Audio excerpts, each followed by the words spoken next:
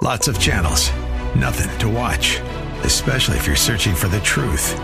It's time to interrupt your regularly scheduled programs with something actually worth watching. Salem News Channel. Straightforward, unfiltered, with in-depth insight and analysis from the greatest collection of conservative minds like Hugh Hewitt, Mike Gallagher, Sebastian Gorka, and more.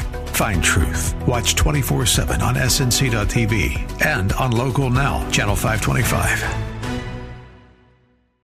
From Washington, D.C., it's the Cal Thomas Commentary. And now, here is America's #1 syndicated columnist, Cal Thomas. It happened 2 blocks from my New York City hotel. A 27-year-old man from Bangladesh tried to blow himself up and kill others in the subway. Fortunately, he failed. His suicide vest only partially detonated, slightly injuring himself and 4 other people.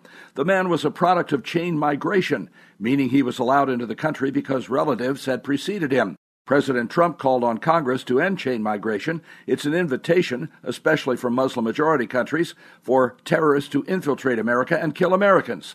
The next time, the terrorist might be more skilled at putting together his bomb and cause death and serious injury to more people. While we've taken the fight to ISIS and destroyed their caliphate in Syria, we continue to allow people into this country who mean us harm.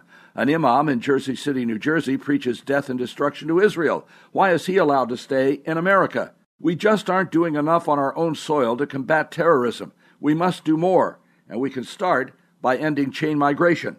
In New York City, I'm Cal Thomas. For a free copy of today's commentary and other information, visit calthomas.com or send a written request mentioning the date and subject to Values Through Media, Post Office Box 7065, Arlington, Virginia 22207. Tax-deductible gifts support these commentaries and are appreciated. Listen again next time for the Cal Thomas Commentary.